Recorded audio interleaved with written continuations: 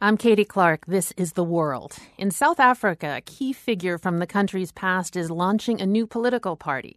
Mamphela Ramphele was a leading activist in the Anti-Apartheid movement.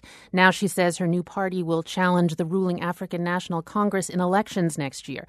The ANC also has its roots in the anti-apartheid struggle. But in recent years, ANC leaders have been criticized for a number of government corruption scandals, growing inequality between the rich and poor, and high levels of youth unemployment.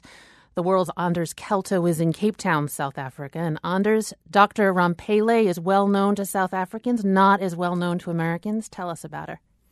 Well, she's an incredibly accomplished woman. She is a medical doctor. She's a social anthropologist. She served for a while as the highest-ranking executive at the University of Cape Town.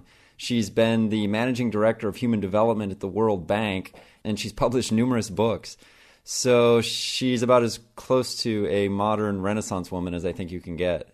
On top of all of that, she has what are referred to in South Africa as struggle credentials. Explain. Yeah, struggle credentials means she was in the struggle. She was fighting hard against the apartheid government. She's been a lifelong activist, and when she was younger, she spent 5 months in prison for resisting the apartheid government.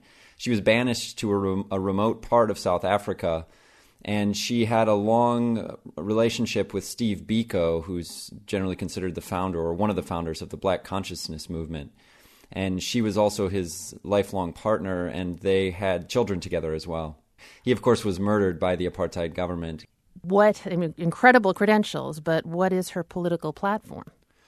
Well, she's been one of the most, if not the most, outspoken critics of the ruling political party, and has been a hugely outspoken critic of the corruption, the inequality, the unemployment, and the lack of basic services that many people see as a failure of the ANC government. It sounds like a war on corruption is sort of the central tenet of their platform, but she hasn't spoken in great specifics about exactly what her party will be all about.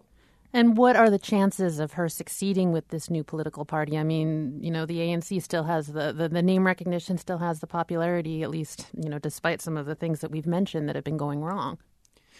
Most people don't seem to think that she'll make a big splash right away, but a lot of political analysts expect that their party will take a big dent out of the ANC, that you may see a fairly large number of people withdrawing their support for the ANC and putting it behind Dr. Ramphele's party. And tell us just a little bit about politics in South Africa. I mean, is it really personality-driven, and does she have the personality to really, get the voters on her side? She is a very eloquent speaker. She's a powerful speaker. She's a deeply thoughtful person, but she's also seen as sort of an intellectual. Well, she is an intellectual, and that doesn't always resonate with people here, and it doesn't necessarily translate into political power. I mean, despite the fact that she was raised in a very poor family, she's seen as a very successful, accomplished person, and that sort of puts her out of touch with poor South Africans. A lot of her political opponents will take shots at the fact that she was a managing director of the World Bank and was the vice chancellor of the University of Cape Town as a way of hacking away at her ability to reach out to poor Black South Africans who are still generally distrusting of academics and of intellectuals. So it does remain to be seen if she can reach those types of voters. But if there's one person that I wouldn't bet against, it's Dr. Ramphele. The World's Anders Kelto in Cape Town, South Africa. Thanks, Anders. Thank you.